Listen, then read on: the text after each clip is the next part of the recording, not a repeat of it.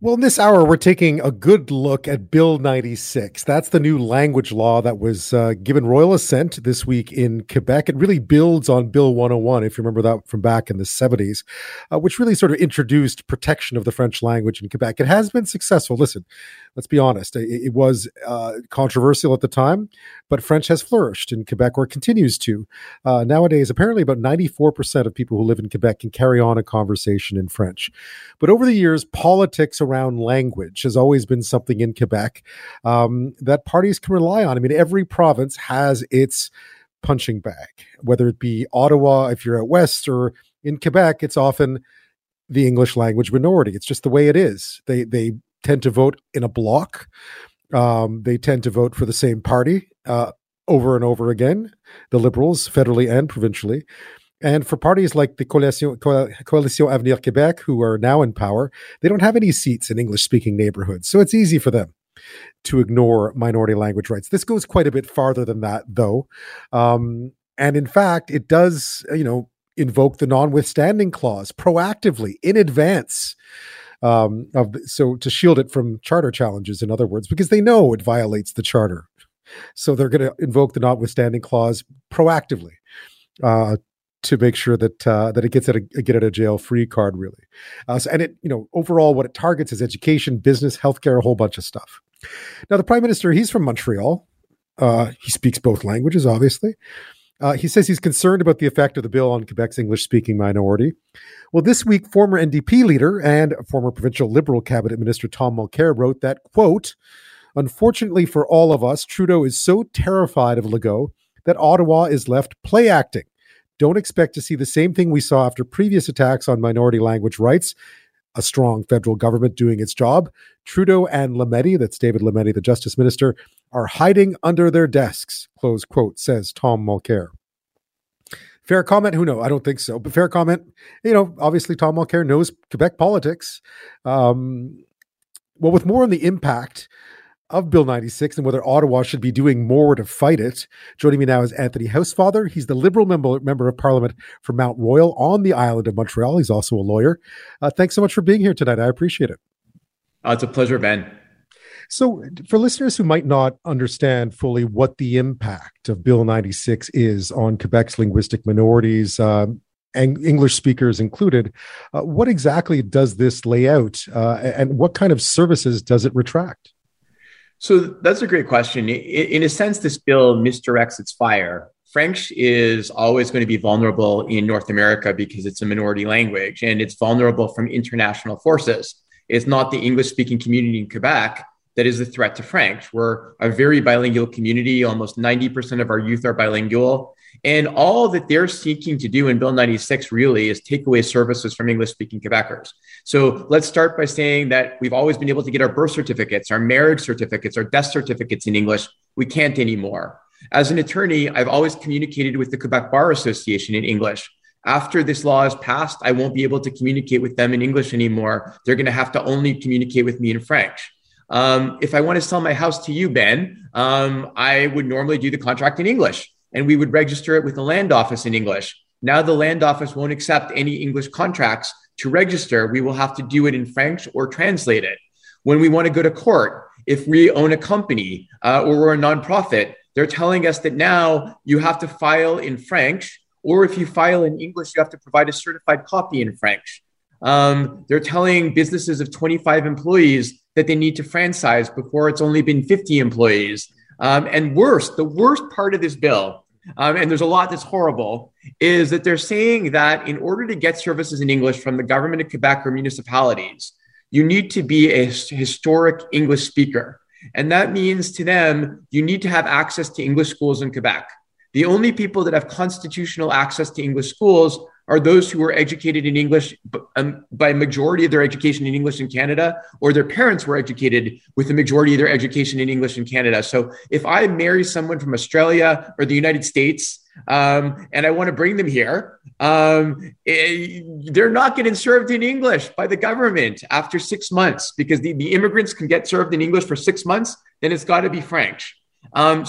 Theoretically, you could think about it, and I'll use the example. One of my friends, Ariel, married a girl from Australia.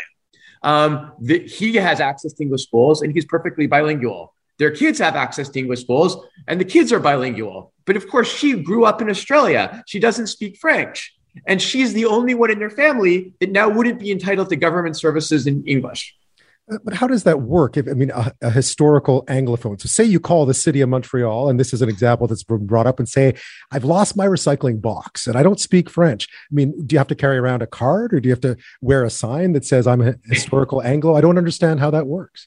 Well, we are all wondering. We're waiting to see how the Quebec government is going to do this because it's supposed to be done through regulation. Nobody has clearly explained how this crazy system is supposed to work. If I call somebody on the phone, how am I going to prove that I have the entitlement to services in English?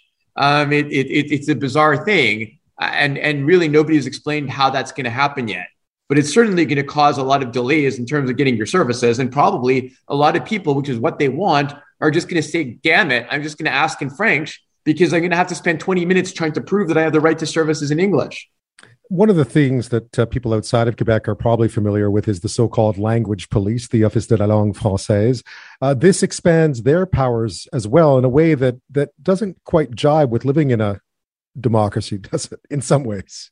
Well, so these powers have existed. Their power to enter into businesses and search phones to see if they're doing things properly in French and search computers, that's existed. The issue is that it's always been subject to the constraints of the Canadian Charter of Rights and Freedoms and the right to be free of unreasonable search and seizure. Now, the Quebec government, which is another horrible part of the bill, decided that the Quebec Charter of Rights would no longer apply to the Charter of the French language. So now the Charter of the French language supersedes the Quebec Charter of Rights. And on the federal charter, where they can't just disregard it, they use the notwithstanding clause to say that none of the sections that are subject to the notwithstanding clause apply. And they did it preemptively in an omnibus way, which in my view is unconstitutional. So theoretically, for this period of time, until the courts rule on this, the Office de la Langue Française will not be subject to the rules on arbitrariness, and they can do whatever they want in terms of searching and seizing. Is any of this based in, I mean, I heard the premier this week talk about sort of the Louisianification of Quebec, where French would disappear in 50 years. I gather only about 3% of people in Louisiana still speak French. I mean, even looking at the number of immigrants in Quebec who speak French at home, it's very high for those who arrived in recent times, maybe not so much for those who arrived generations ago. But it seems like even the basis here isn't really in fact, it's in sentiment. 100%. And I think that there's a real confusion here, right? The premier is now starting to ask about what language people speak at home or what their mother tongue is. That was never supposed to be part of the equation of how Quebec would be more French, right? French is supposed to be, for them, the common language, which, you know, or the official language, which I would say it's the official language. And in public settings, you're supposed to have the courtesy of speaking French, making sure people are served in French, making sure you're speaking French to French speakers. And that's understandable. And so the goal then should be that everyone is able to carry on a conversation and everyone is able to write and everyone is able to communicate in French. If you're going to start asking what language people are speaking in their house and what their mother tongue is, then you're veering very, very far away from the question of whether this is a French-speaking province to what language your original language is or what language you're speaking in private life. And that's very problematic. Every statistic that I see shows that the number of Quebecers who can communicate in French continues to rise. It's now over 95%. The number of Quebecers who use French at work or in public spaces continues to rise. And the number of immigrants that acculturate into the French community, meaning that they use French as their predominant official language, continues to rise. So none of these things really are true. There is no danger of Quebec becoming Louisiana because Bill 96 is not adopted. And this, of course, just so listeners understand, goes far beyond Montreal's English-speaking community. This affects Indigenous communities. This affects immigrant communities where they speak a third language, a different language. This is quite extensive when it comes to whose rights it tramples on. Well, the rights they trample, again, my rights and your rights, Ben, because I know you're also an English-speaking Montrealer, we would have less of our rights being trampled on because theoretically we're still entitled to all of our government services in English. It's the Filipino community that comes here speaking perfect English, but not speaking French, and is trying to learn French while they're working two jobs It's that kind of a person who's most affected. It's immigrant communities who are English-speaking immigrant communities, whether it's people whose mother tongue is English or their first official language is English. They're the ones that are more deeply affected than Quebec's historical English-speaking community. One would assume that there will be an erosion of services just because if this is in place. When we get to say it's already, I remember having to translate hydro bills for my grandmother when I was 9. One can feel that this would be a slippery slope when it came to services in English. One would think. Well, again, Hydro-Quebec is supposed to provide their services in English or French, and as far as I know, still they do if you ask them properly and you get the right bill. I remember your grandmother, a great curler, by the way. Exactly. She was the oldest curler at the Montreal West Curling Club when she retired. This is something that where the erosion is going to happen is, number one, because it's going to be harder to get the services because you're going to have to prove you're entitled to them. Number two, the law is making it much more difficult for employers to require English as a job skill.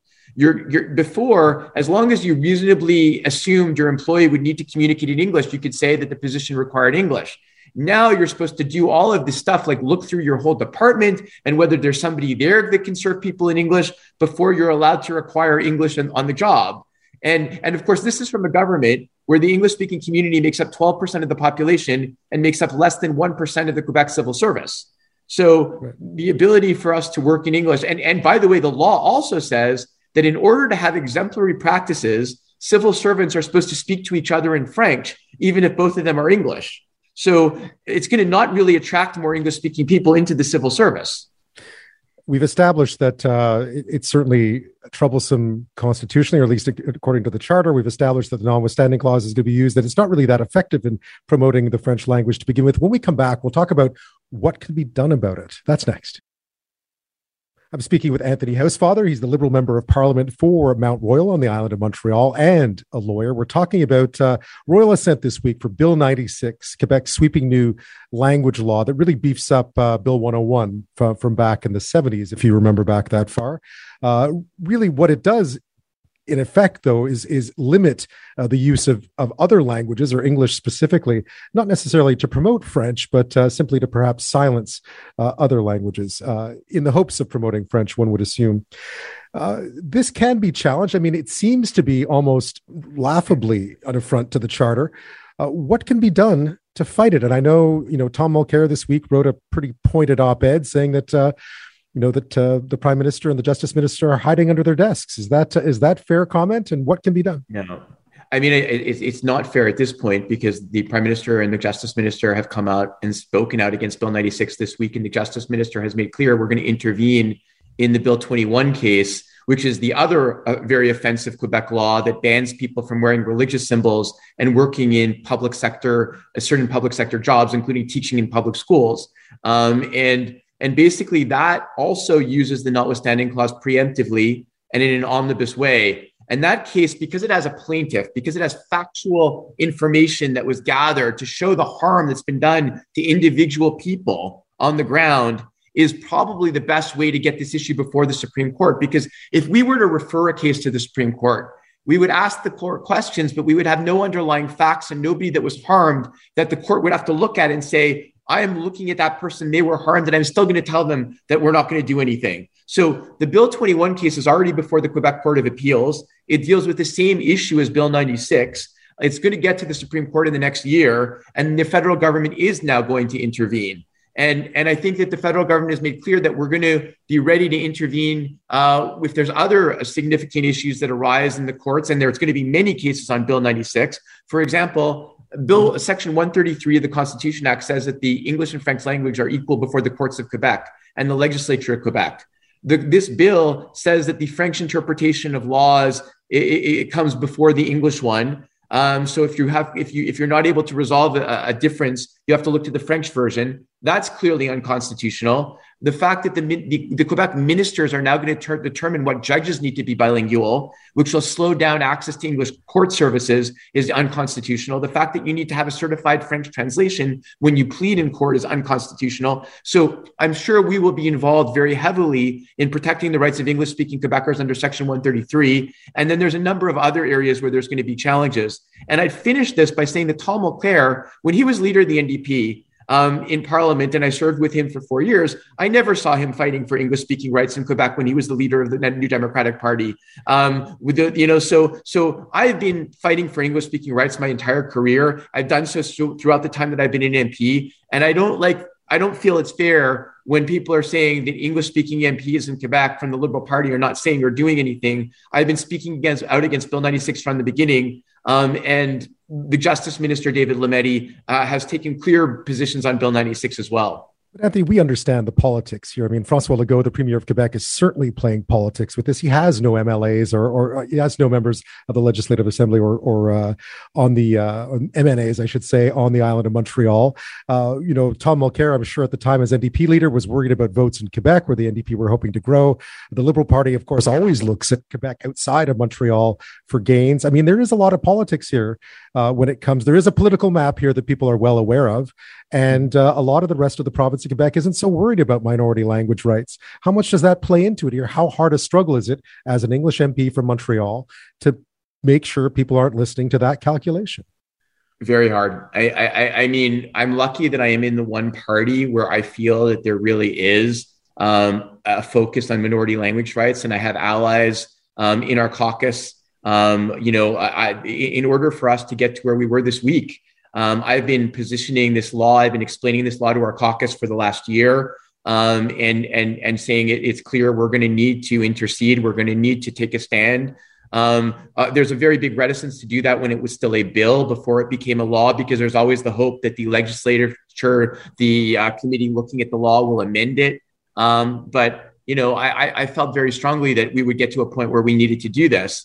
And I think that, a lot of times they say that the English-speaking minority in Quebec is the most unpopular minority in the country for politicians, because it's not an obvious community that people look at and say, I feel sympathy for them. But in the context of Quebec, we're 12% of the population. We make up a significant percentage of people on safe island of Montreal seats that Liberals have won for generations. And people look at the seats outside of Montreal, like you said, and they don't want to lose those seats. So they don't want to sometimes be as vigorous as they could be in defending the rights of the minority, especially when it's English-speaking Quebecers. But I think in this case, the Liberal Party has actually, lived up to its principles and come out against Bill 21 and come out against Bill 96. And we know that in some cases, perhaps that may cost us some votes.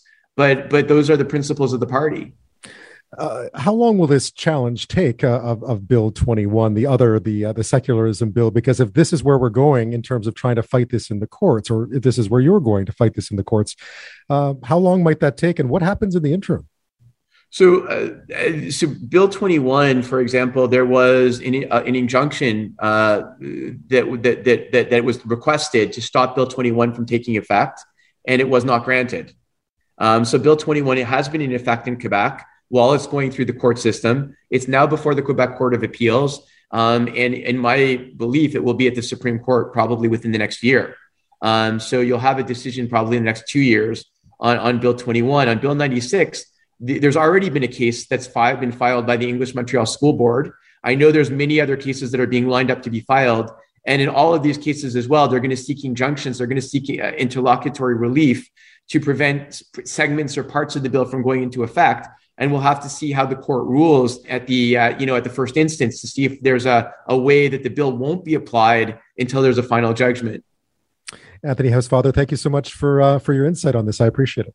Always a pleasure, Ben. Have a great weekend.